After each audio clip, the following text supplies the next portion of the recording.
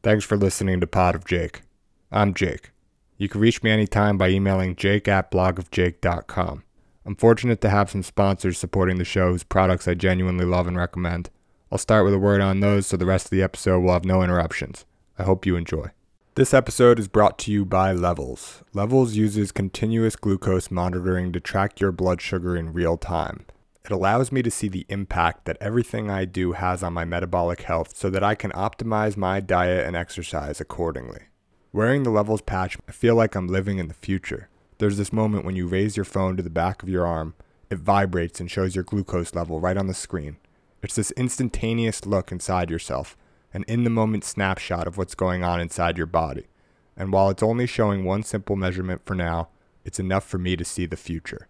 And that's exciting. It's exciting because I believe that we can live meaningfully longer and healthier lives than we do today, and I believe technologies like Levels will help us to get there. Levels is currently running an exclusive beta program with a waitlist of over 100,000 people, but you can skip the line and join Levels today by using my link in the show notes, levels.link/Jake. Again, that's levels.link/Jake. This episode is brought to you by Oura. That's OURA. The Oura Ring, from my perspective, is the single best wearable on the market. I use it to measure my sleep, activity, and readiness on a daily basis. I bought my Oura Ring several months ago before talking with the company's CEO on the podcast. I haven't taken it off since. I believe what gets measured gets managed. So if you care at all about your health, which you should, you have to measure your sleep in order to manage it. Oura measures much more than just my time in bed.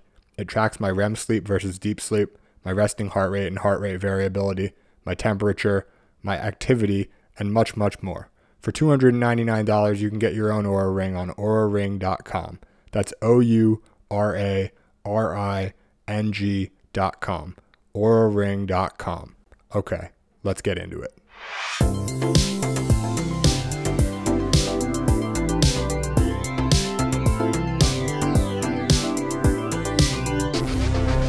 Thank you, Jeff, for joining me on the show today. It's a pleasure to have you on the show. I've been looking forward to the conversation for quite some time. You're a big profile on Twitter. You're a founder and managing partner of Chapter One, previously VP of product and revenue at Tinder. A lot of experience working with startups, now investing with startups, and excited to ask you some questions. I think first and foremost, the way I like to get started is asking guests to share their story from as early as they're willing to start to how they got to where they are today and some of the decisions you made along the way. Yeah, absolutely. So I grew up in around Menlo Park, always kind of around technology and the startup industry, although I didn't know it at the time, because I was a kid and, had a pretty normal childhood. I played a lot of sports. I was always interested in, I was an early user of AOL and used to hang out in chat rooms, and one of my hobbies growing up was I collected a lot of sports memorabilia and cards. And so I guess my entry point to entrepreneurship was I ran a pretty prolific memorabilia operation out of my bedroom where I was would go in AOL chat rooms and negotiate deals, and we'd use old fashioned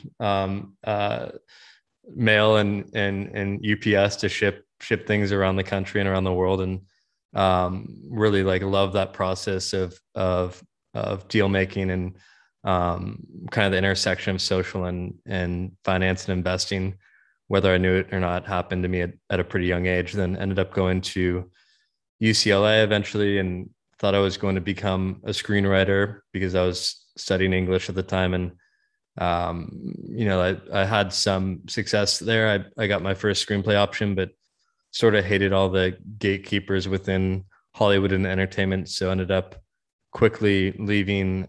My first real job was at UTA, which is a talent agency in LA, where I was working in the digital department, which was trying to take YouTube creators and transition them to TV and film. And so I was kind of 1 foot in tech and 1 foot in kind of old media, and decided to just do it. So I one day moved back to San Francisco and then started applying to jobs at basically any startup that would accept my application. Had a pretty brutal and painful process. I applied to be an early employee at Uber. This was 2010, 11. Uber, Airbnb, and Twitter, and didn't get any of those jobs. But a startup in Kansas City called Zarly um, wanted to hire me, and so within 24 hours, I moved to Kansas City and became an early member of their team. I was doing marketing, community, basically everything they wanted me to do, and ended up really falling in love with product. And so that became the focus of my career. Was primarily doing growth related product work, and then ended up going to Tinder, where at the time in 2015 we didn't have a large product org, and so quickly realized there was a really cool opportunity to help build the subscription business, and joined when we were doing, I think, $20 million in recurring revenue, and helped with a great team build that to a public company. We were doing, when I left, about $1.5 billion in revenue per year. And so kind of all the while I was investing in startups through my own syndicates, other people's syndicates. I ended up becoming a scout for Index Ventures, and then officially raised my first fund in 2019. So that's kind of my life in a nutshell. But yeah, happy to answer any other questions. Yeah, it's awesome, and appreciate you sharing the story from the early days. I'd heard from listening to you on other podcasts that you had this business, or whatever you might call it, hobby as a kid, where you were writing a pretty absurd number of letters, it sounds like, to famous athletes and the like. I think Bill Gates was on the list as well, and getting some pretty cool responses. And it resonates with me because I've been doing, probably not as prolifically, but I've always reached out to people, and mainly via email since, I don't know, like, middle school or high school or something. And that ultimately sort of came to fruition in the form of the podcast, where that's how I get all my guests. And I appreciate the fact that, like, you reach out to a bunch of people who are unlikely to respond. You get a few unlikely responses. What's something that sort of stuck with you from that very early, like, formative experience, just doing what you love, meeting athletes, selling cards and things like that, to later days building a company, as heading revenue at Tinder, and then maybe even more likely, like, doing investing now and meeting a lot of great founders and raising capital from LPs. How is that, like, sending letters as a kid, turned into an actual, like, career hack, if it's via emails or the like? Yeah, I think it's definitely more related to investing, but I just learned at an early age that you really can reach out to anybody, as long as you can find their physical address or email address. And I still have zero fear of rejection, and I don't take a non-response personally. So as an investor, it's kind of having the courage to email founders or other folks when you don't necessarily know if they will respond. And then, even beyond founders, like just mentors, people you think are interesting. It could really be anybody who you think you can learn from. And a lot of times, if you can offer something to those people before, as part of, like, the upfront ask to have a conversation, it goes a long way. So one, like, real example was, I used to go to Golden State Warriors basketball games, and I was obsessed with game used basketball shoes.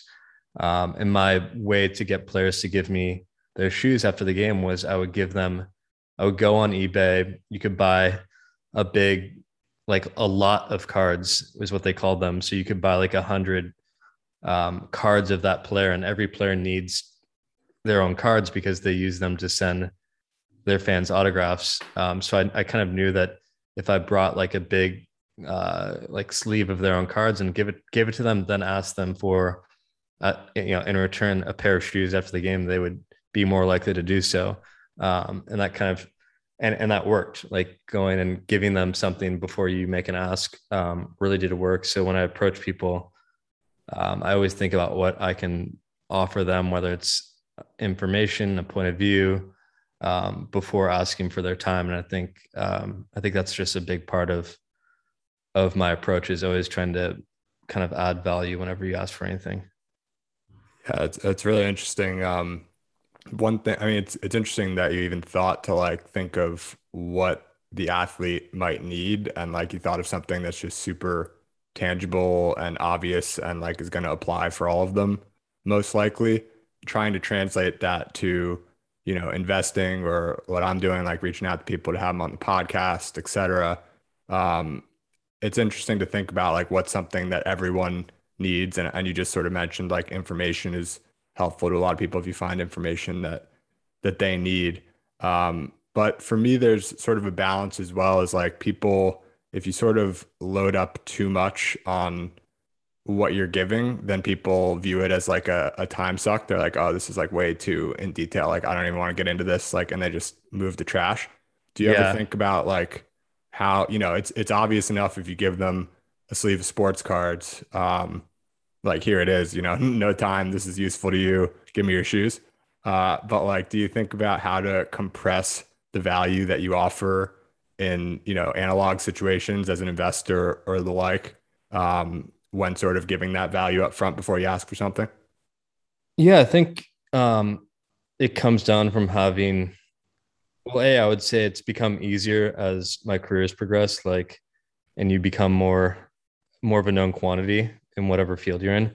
And so it's definitely become easier. I think the bare minimum is just, respecting someone's time, and so not asking for too much up front, and then doing some research.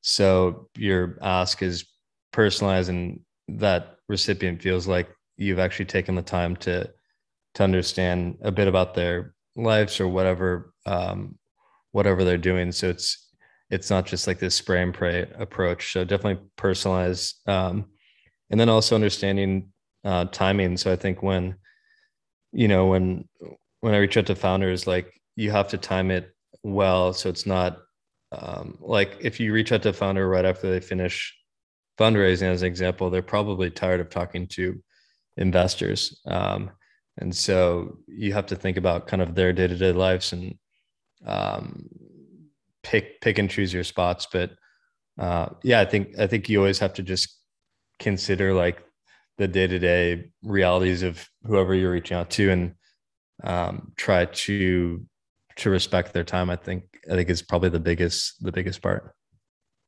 Yeah, that's really interesting.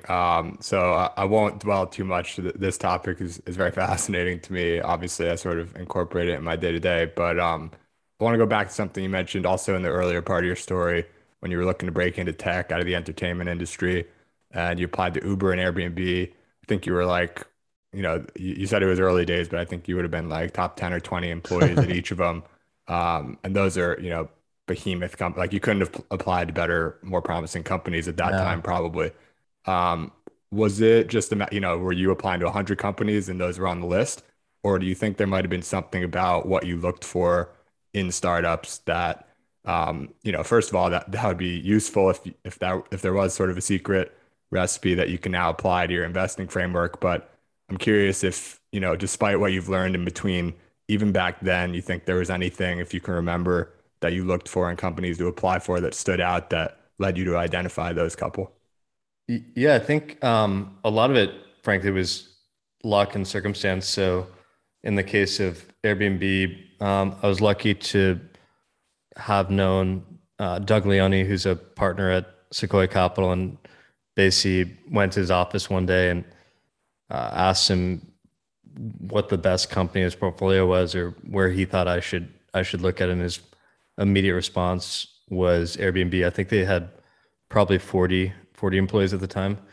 And then, I just thought about what my skill set could do for that company. And, I think for both Airbnb and Uber, they were both pretty operationally intensive businesses. And so it wasn't going to be just a bunch of engineers writing, writing code and building software. They needed a lot of humans to help build those companies. So I didn't come from a technical background at the time, and so that was part of it, was looking for companies who had some operational complexity where I felt like my background could fit in. The Uber example was just luck as well. I was working out of a co-working space called Rocket Space, which people who were in San Francisco in like the 2010 era probably remember. But I sat next to the first 10 employees of Uber. They were at the desk next to me, and just kept seeing the team grow and would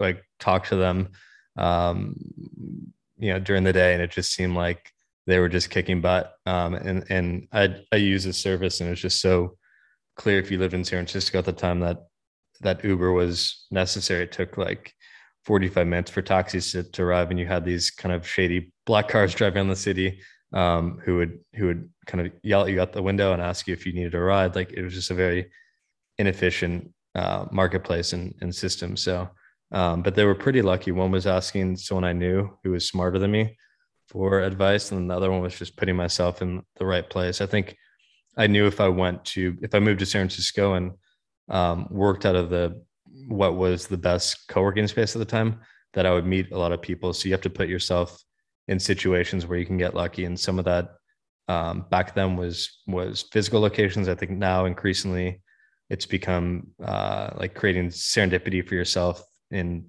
digital world. So joining the right Discord groups, being active on Twitter, like really being online, I think is probably like the new version of me hanging out at Rocket Space. Yeah, it's interesting. That sort of leads to what I was thinking. You're talking about, the serendipity, like you said, of, asking someone in person in their office, Doug, when he referred you to Airbnb, and then the co-working space with Uber also being based on where you are in person. And now, with things, I understand like you're making all your investments over Zoom, everyone's working remote. That in-person spontaneity is being lost in a lot of ways, but perhaps, as you sort of suggested, replaced by sort of digital serendipity.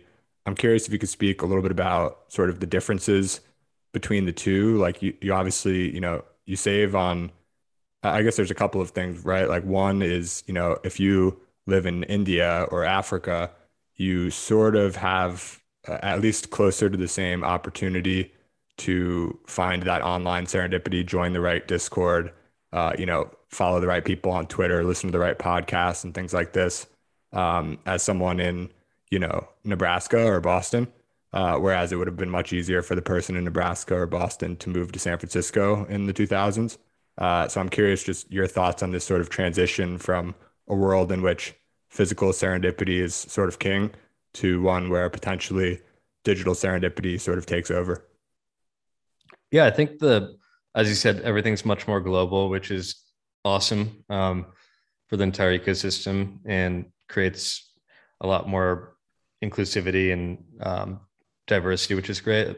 The other piece of the online world, which is better, I think, than the physical world, is you just have a much longer tail of interests and groups. Like if I wanted to, I don't know, join like an NFT group in San Francisco right now, that wouldn't happen at a co-working space, and it'd be really hard to like show up to a physical location and find my people. But I find that online, at least, it's kind of like your imagination is the limiting factor. You can, if you dive deep into any niche or sub vertical, like odds are there are other people who are equally passionate about that online too. So it just, I think it comes down to being hyper curious and allowing yourself the time and space to kind of wander the internet and find those communities. And then once you find them, being active and contributing and actually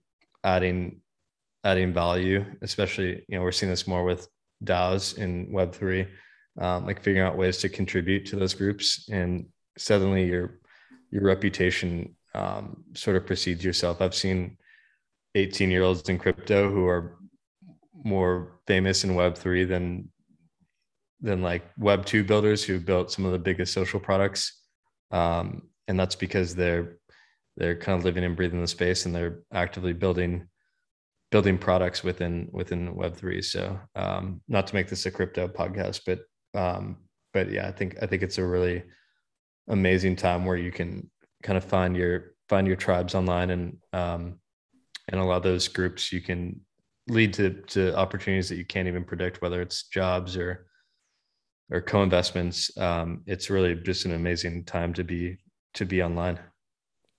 Yeah, and I mean, I'm sure we will make this a little bit of a crypto podcast. This is at least like a third or a half of a crypto podcast, but also about We can go there. yeah, we will, but also about people's stories. So I want to touch on a couple more things that you had mentioned. One, and maybe there's no real answer here, but you know, you didn't end up at Uber or Airbnb, and I think I choose to look at things like they happen for the best, and things certainly seem to have worked out for you. But you started in Kansas City, and Yeah. I'm curious if maybe independently from the job itself, if you can sort of separate it, if you had any takeaways or learnings or things that have sort of stuck with you from that experience just living in Kansas City, which in the industry that you're in, whether it's, you know, angel investing, venture investing, or previously like working for a startup, that's actually a pretty unique experience. And I'm curious if you took anything away from living out there.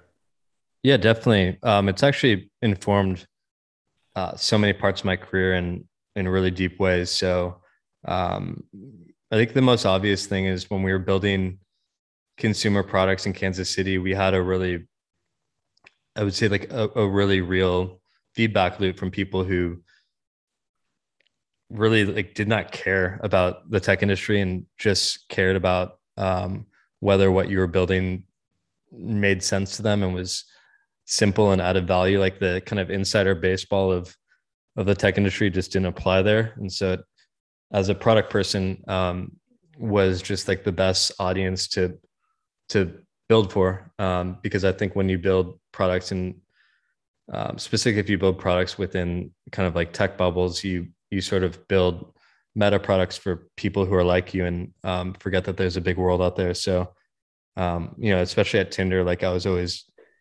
thinking about the people I met along the way who weren't in the Bay Area, who were in Kansas City and other parts of the country where I traveled. And it really, I think to me, reinforced the idea that there's, you know, you shouldn't be building um, for your peers in tech, especially this applies mainly to consumer. You really need to expand outside your bubble. And then in investing, I love investing in companies who have a go-to-market that's focused on, I call it like the rest of the US. So not the Bay Area or New York or LA, kind of like the flyover go-to-market. And I've invested in quite a few companies in the past couple of years. One's Misfits Market, which is I don't know if you know Imperfect Produce, but it's probably a direct competitor to Imperfect Produce, and their whole go-to-market was actually targeting the Midwest, which I thought was really smart because there was more white space. And then there's a company called Sunday Lawn Care I invested in, which just raised the Series C, but they're building really smart, personalized lawn care that is delivered to you every quarter in a box they use basically Google Maps data to create a custom lawn kit for your lawn. It sounds so simple, but when like that pitch was going around the Bay Area, I think a lot of people laughed at it, but it turns out that there are 87 million lawn owners in the US and most of them aren't in San Francisco, which again, like I think I kind of look back on the Kansas City days and thought about just the needs outside of kind of the tech audience. And so that's a big part of what I do is thinking about what people outside of tech need. And that's what I try and build and invest in. Nice. Yeah, it certainly sounds like that was a useful experience, and I'm sure you gained a lot just from the experience with work as well. But living in Kansas City independently sounds like it was worth the year or two or however long that you were there. Last sort of off script thing. Not, well, there's no script, but off general I was going to say, I topics. didn't see a script. Yeah, off general topics. And basically before we get into crypto and investing and the like, you mentioned that you're an English major.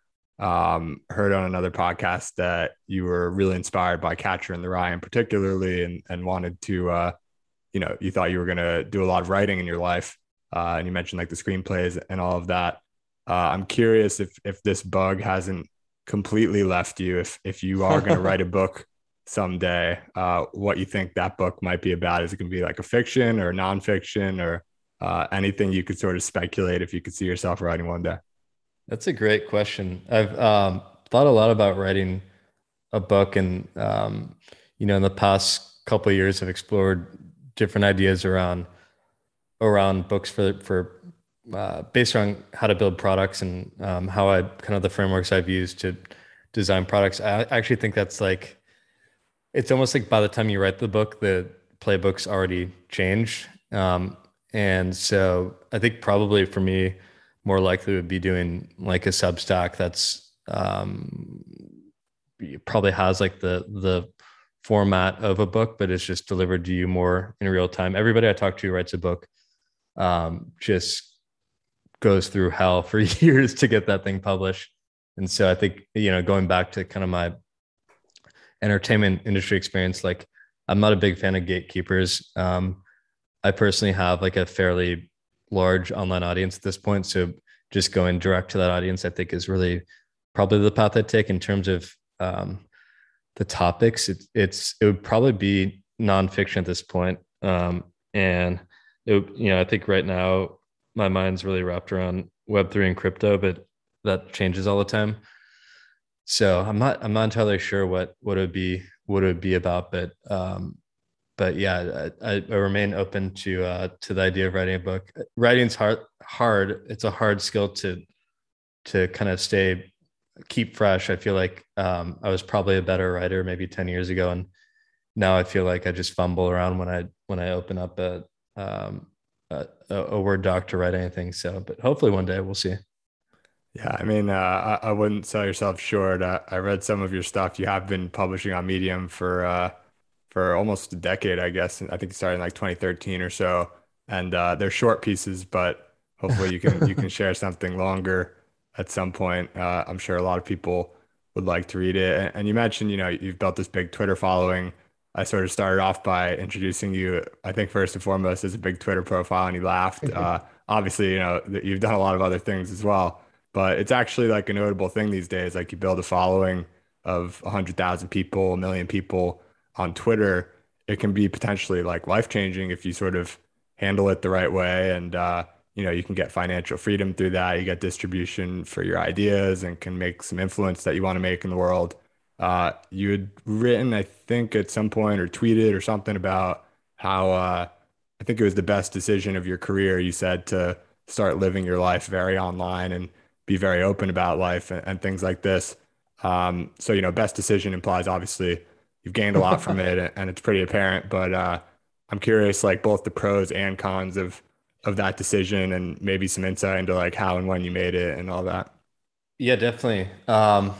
It kind of happened by accident. I think in 2008, I joined Twitter, and always loved kind of putting myself out there online in terms of writing. So I think when my audience sort of grew was at Tinder when we were doing so well and being on the kind of like the lead of the revenue team. Most of our a lot of our public success was around the fact that we were becoming just a behemoth of a business. We were the top grossing app in the world. We were just like completely, I think, capturing people's imagination because Tinder was seen as being this kind of like fun hookup app. And, underneath the hood, we were building a really interesting business. And so I just started sharing a lot of the kind of behind the scenes decision making and thoughts around what we were doing, and people thought it was interesting. And so I didn't there wasn't a strategy around anything. It was just sort of like, hey, I found the more I kind of gave online, the more I received in terms of meeting interesting people. And also one of the best parts, I think,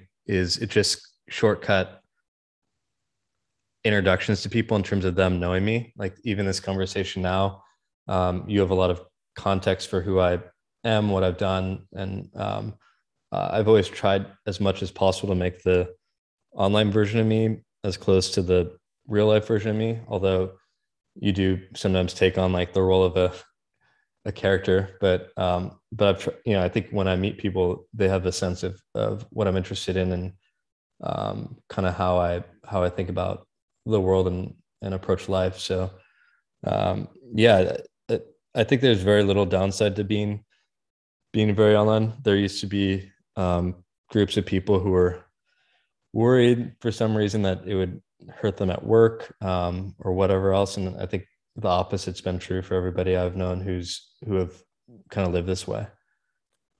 Yeah, it's an interesting point you bring up that I've spent a lot of time thinking about. I'm much later to the game. Just started a Twitter, um, I think like January of last year of 2020, and the podcast, that summer, and blog a little before that. And so it's starting like my sort of online brand, or whatever you want to call it. And to me, it's like very obvious that when you're on Twitter and tweeting and all that, like it's a very, I don't think it's that people are trying to be inauthentic. I mean, maybe some people are, but I don't think like everyone's trying to be inauthentic. But I do think that everyone, with almost no exception, like comes off, you get a different sense of who they are from like looking at their Twitter. And part of it's like good and accurate, but it's just Yeah. impossible to like portray yourself completely accurately via, you know, 280 character tweets once in a while, or whatever it is. Like it overemphasizes certain things and underemphasizes others, or things are completely absent. So I think about this a lot, and like I try to make my Twitter somewhat in line with who I am. And I do think in some ways it's like even more at my core than certain things that I do share with like my good friends. But on the other hand, there's certain like sort of trivial day-to-day things that never come up on Twitter that are just like totally absent from someone looking at me from the outside in. What do you think for your sort of online presence is a little bit missing, maybe that people, assume wrongly about you, or don't know about you? Um, and what do you think that, contrary to that, what do you think that Twitter does a good job, that your Twitter does a good job of sort of capturing about who you are? Yeah, it's a great question. I think probably what's missing is just the day to day, like I don't want to say struggles because that sounds, but just like the fact that like even when you like kind of make it, you're still constantly doubting yourself, and you're always kind of questioning how you'll stay relevant, how kind of like you'll evolve, and whether what you're doing is important or valuable. And so in the context of Twitter, I think it appears that everybody's kind of figured their lives out and has like wakes up in the morning and like everything's working, and they're just constantly winning. But the truth is, all of us have failures, and I have many every single day. But it's not always like it's not always winning. I think people on Twitter don't share kind of the struggles quite as much as they do the success. So, and then, I think another part of it is I think people probably bucket you into being like a Twitter. For me specifically, like a Twitter investor, or someone who kind of made their career because of Twitter. And I think that's probably not entirely true. Like it's been as I said kind of earlier in my career, with all the jobs I haven't gone, it hasn't been easy. And so Twitter's certainly been a great part of helping me advance in my career, but I wouldn't call myself like a Twitter investor. I think I want to be known for just being a great investor and a hopefully a good person, and that's more than my Twitter presence, I think kind of allows sometimes. Yeah, I think what you said definitely applies for me as well. And I'm sure a lot of people, and again, it's not necessarily like not wanting to share that, it's like everyone has problems, but no one has problems on Twitter. And I don't think that it's that no one wants to share problems necessarily, but it's like, okay, you share your problems and like, let's take it to the extreme, like you're Jeff Bezos or something. No one cares about your problems. And in fact, everyone like comes down hard on you because you share that you have a single problem and like everyone has problems. It's all relative, etc. So there's like no, it's partly, I think, just the design of the thing Yeah. that makes it the way it is, for better or worse. But I think it's sort of important to acknowledge the difference between people and their Twitters because I think it is very real.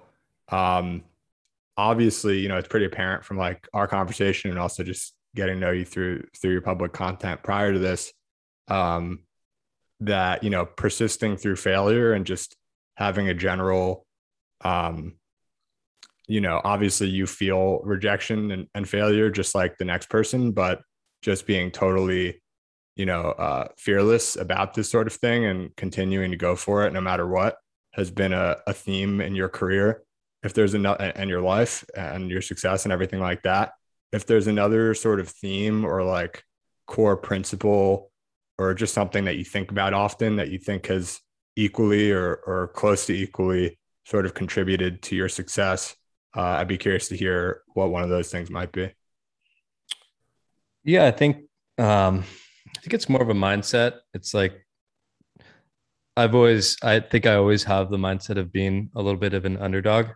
And so it's placing yourself in situations where you actually are the underdog and trying to, and then once you achieve what you want, then like you remove yourself from that situation and go advance to the next level, and then you're suddenly an underdog again. So it's trying to constantly just like challenge yourself to be at the bottom of whatever totem pole you're trying to get to, and then trying to level up. And so that's been a big part of it. And then I think another part of it's just like trying to be trying to be happy with where you are in your career and your life, and not just sort of know that things will work out however they're supposed to work out. And so I used to stress a lot about everything I was doing, whether I was picking the right job or whatever it might be. But just kind of learning to trust your gut has been a big part of my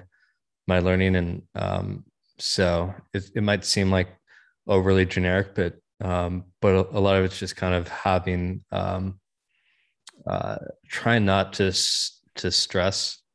I find when, like, especially for investing, if my head isn't clear and if I'm stressed or feeling external pressure, I make really poor decisions. So I try and just be super level headed throughout the day. And even when things go wrong, and I find I make really good decisions when I'm not stressed out. So again, that might be pretty basic, but I try not to get too emotional, whether it's happy or sad about anything that happens in my life.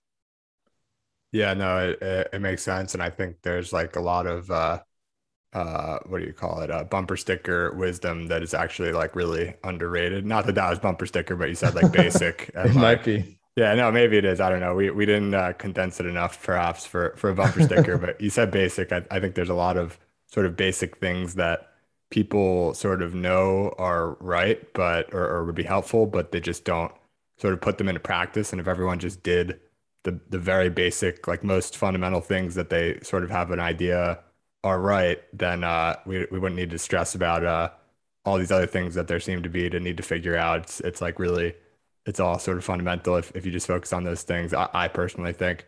All right, so I think it's time to jump into crypto now. We've been waiting long enough.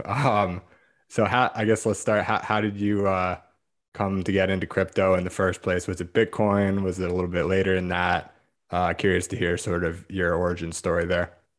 Yeah, it was originally Bitcoin in 2013, I want to say, and just dabbled and bought some Bitcoin and forgot it existed. Um, was looking at different projects as an investor in probably 2015 that I unfortunately did not invest in, such as Filecoin. And then probably towards 2017, really started to get into altcoins and was kind of falling down the rabbit hole. And through that process, I was still at Tinder, was spending most of my nights and weekends investing in private sales. So I was doing things outside of my fund. I mentioned I've raised, or I didn't raise. I was a scout for Index Ventures, and they gave me a pool of capital to invest in, which I decided to dedicate primarily to crypto. And so, in 2017 and 18, invested in some really interesting companies. So the seed rounds of Dapper Labs and Compound Finance, The Graph, Blockfolio, Lolly, and some others. And sort of, in 2019 and 20, or the first part of 2020, those investments weren't really performing that well. Like, it wasn't clear that any of them were working. And I was simultaneously raising my first fund. So I had to, at least while I was fundraising, take a more generalist approach to what I was doing.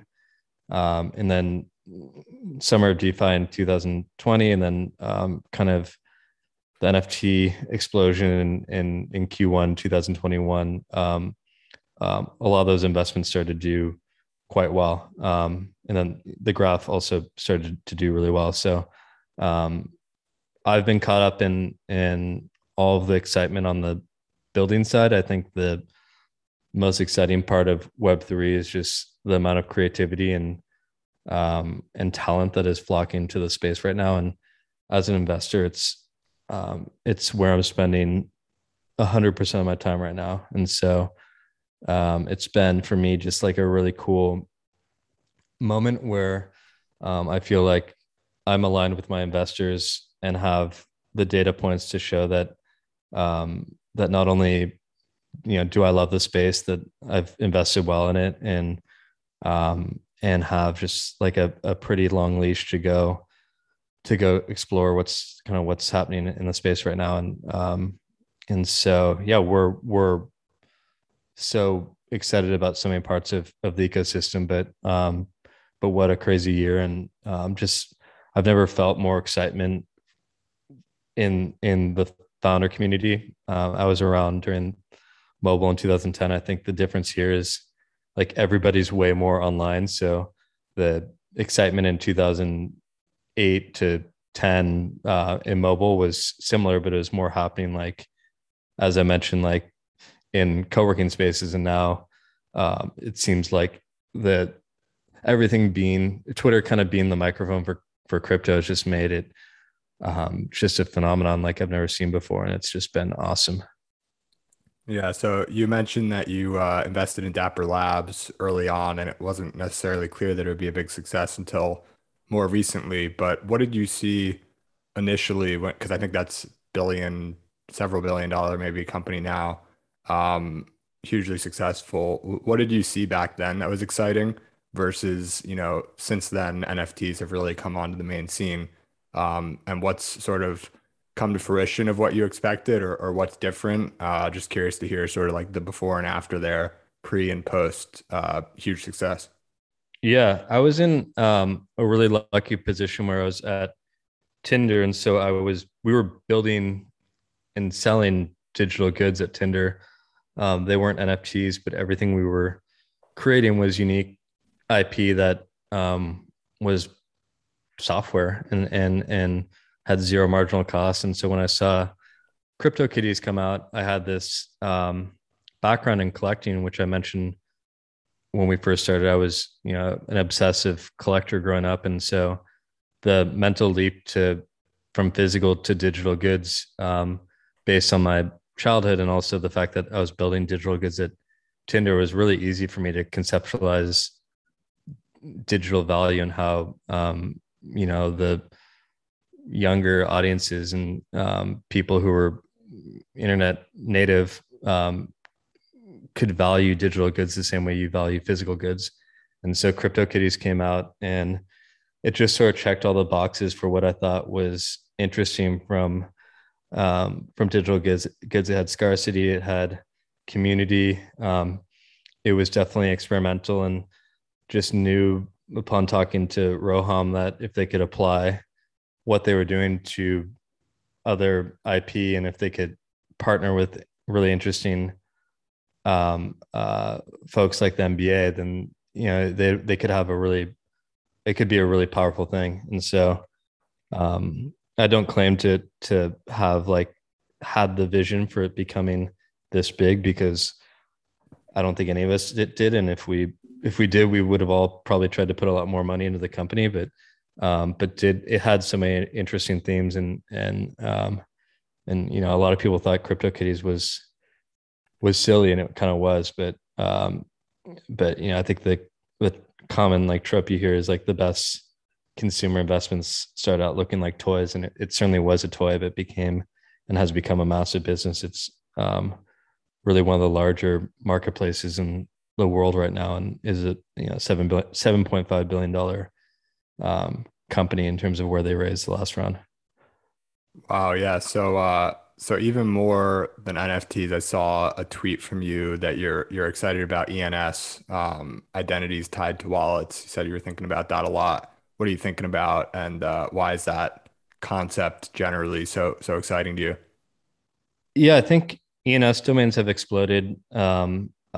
There's 400,000 plus unique ENS domains, and what really caught my attention was when I started in crypto, your wallet was this kind of private, dark, shadowy place that you didn't want to share online. And when I saw people attaching their Twitter identities to their ENS domains, which you can go to on Twitter and you see .ENSs as people's profile names, and what you can do is you can copy and paste that into Etherscan or anywhere else and look at all their digital assets. Which to me, if you think about the world of finance, how private kind of like our bank accounts were up until really a few years ago, and I think Robinhood probably changed a lot of this, but finance has become so social and public, and the fact that people are willing to attach their IDs, their real life identities to their wallets and publicly share that is really powerful, and creates this really interesting foundation to create really amazing social experiences. And so yeah, it was. I think this is a really probably for me, it's more interesting than NFTs, and reason being, I just think it's like a really interesting phenomenon, which is new to me in my life, which is people are just being a lot more transparent and social with everything they do with their finances, everything they invest in, all the projects they mint, everything they, eventually the DAOs they join. Like you're seeing like people open source their own personal financial activity, which is really a powerful Web3 concept, because it's uniquely Web3 being it's on chain. So you actually have that data, which anyone can query and view at any time. Whereas Web2 is still very much closed source and behind whatever brokerage or platform you use. Like that's not open for the public to see. So yeah, there's a lot of threads, but I just think I think the fact that we have now these ENS domains, and could end up being larger than the Facebook login in terms of just creating really simple ways to onboard into any network. And you have your ENS also allows you to create profiles, so you can create avatars, you can attach biographical information, and that becomes portable to any Web3 application you use, which is again even more powerful, I think, than the Facebook login, because this is all attached to actual financial activity that you do on chain. And it's, let's be honest, it's not stuck within Facebook, which is not the ideal authentication layer for the internet, as we've seen in recent times with just Facebook's tribulations. So yeah, it's a powerful concept. I think people are starting to really tune into what's going on, and certainly where I'm spending most of my free time exploring. Right. So I understand you guys are at your fund chapter one. You guys are incubating a Web3 product, but it's in stealth mode, and the nature of stealth mode is I'm sure you can't really say anything about it. If there's anything you can say, feel free to do so. If not, though, I'd be remiss to wrap our conversation without having talk a little bit about chapter one and what makes you guys different. In particular, like you raised at a time, like you mentioned, where at least the first fund you raised sort of before some of these crypto bets you had made started paying off. And so you had imagined it, I would think, or at least presented it at the time because you didn't really have the investments track record to show that you could be like a crypto focused fund. But at this point, have you sort of come to the place where you are looking at this as more of a primarily crypto fund, where you'll be investing in crypto projects, or still startup landscape as a whole? And I know I'm giving you a lot to chew on here, Yeah, but yeah. this will be my last question. As a part of that, you also started chapter one like on your own, as sort of what people are calling like a solo capitalist, but you've since gone ahead and started to build out a team. And I'm curious what sort of was behind that decision. And since I just gave you about five questions, you can Yeah. feel free to answer like any one or two of them, but want to end off by talking about chapter one. Yeah, so the incubation has mostly been an idea exploration process around um, the intersection of social experiences that we know well from Web 2 and crypto. So kind of the intersection of social and crypto, and trying to reimagine uh, what kind of a Web 3 social platform might look like, and what people would do and what they care about. And so it might actually lead to us. The funny thing is we've explored this some of these ideas so deeply, and we're starting to meet teams that are actually building what we've been exploring. And so I'm happy to invest in those ideas as opposed to building them. But it's been an amazing experience for just like I really feel like we've gone down we've gone down the idea maze, and we've really like fleshed out some of these ideas, and have now I think a perspective on them. So when we meet founders, we can kind of speak the language, and have gone as deep as mocking up these ideas, and have so that's been helpful. The Web3 kind of chapter one question, whether we're a crypto fund, we're I don't think it's kind of necessary to like come out and say we're a crypto fund. To me, it's largely kind of proof of work, right? Where you have a portfolio that kind of speaks for itself. And we've done over 20 investments in the space, and I think have a track record that's competitive with a lot of the crypto native funds who we work with and love working with. So I don't feel the need to kind of like say we're a Web3 fund or crypto fund, but in terms of where we're spending our time at, we're spending 100% of our time in the space. So I think the portfolio will probably look pretty much like a crypto native fund. And then the solo GP question, I started chapter one as a solo GP kind of out of necessity. I didn't have partners around the table. I raised fund one while I was still at Tinder. So it wasn't, there wasn't like this grand vision for building a team. As I've done this full time, I think I've recognized more that I need to build a team, because the market's hyper competitive. So to compete, it helps to have a team around you. And then I think the second part is I just really love being on teams, and have always enjoyed having teammates. And so I'm actively like, I think one of the uphill battles probably of what are like the chapter one brand is getting out of this like solo GP bucket and saying, and we're kind of removing myself from like being the front center of the fund at all times, and saying, hey, there's a really great team around me that we're building, and they're amazingly smart in ways that probably I'm not, and so we complement each other really well. And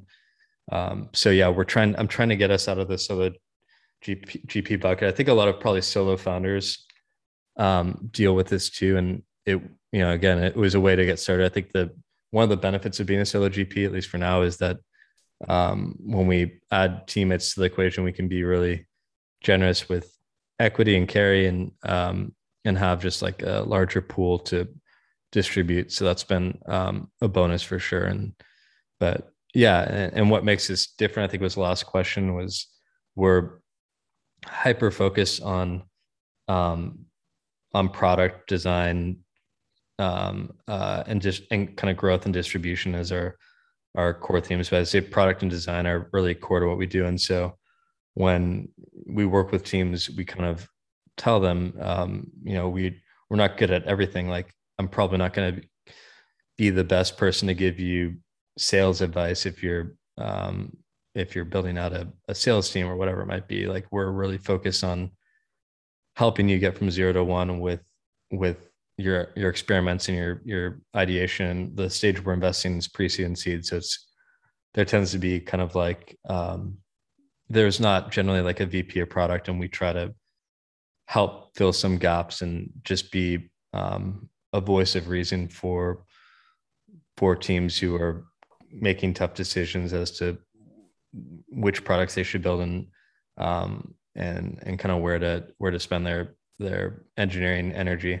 And so that's a big piece of it. But again, I think it's a work in progress, and probably what chapter 1 looks like now will be much different in a couple of years. Well, that was a very impressive answer to a lot of questions, so I appreciate it, and I'm excited to see what you do with chapter 1 moving forward. I know we're running up on time, so I want to thank you again, Jeff, for coming on the show. It's been awesome talking with you, and appreciate your candor and transparency throughout the conversation, and thought we touched on some really interesting things, and not 100% crypto, but some crypto. Yeah, So I like the crypto combo. So yeah, it's really fun. Thanks for having me. Yeah, exactly. So where can, and thanks for coming on. So where can people in closing go and follow you and chapter 1? Where do you want to send people to keep along with your journey? Yeah, I would say the easiest place is JMJ on Twitter. So at JMJ, and then obviously we have a chapter 1 Twitter account, which is at chapter 1. But really, yeah, follow me on Twitter. Hope this was interesting, and see you online. Awesome. Well, thanks, Jeff, and founders listening in. You know where to go for your next investment. Obviously, Jeff's a good guy, and sure I'll be happy to invest if it's worth it. So, thanks again, Jeff. It was awesome talking with you. Yeah, appreciate it.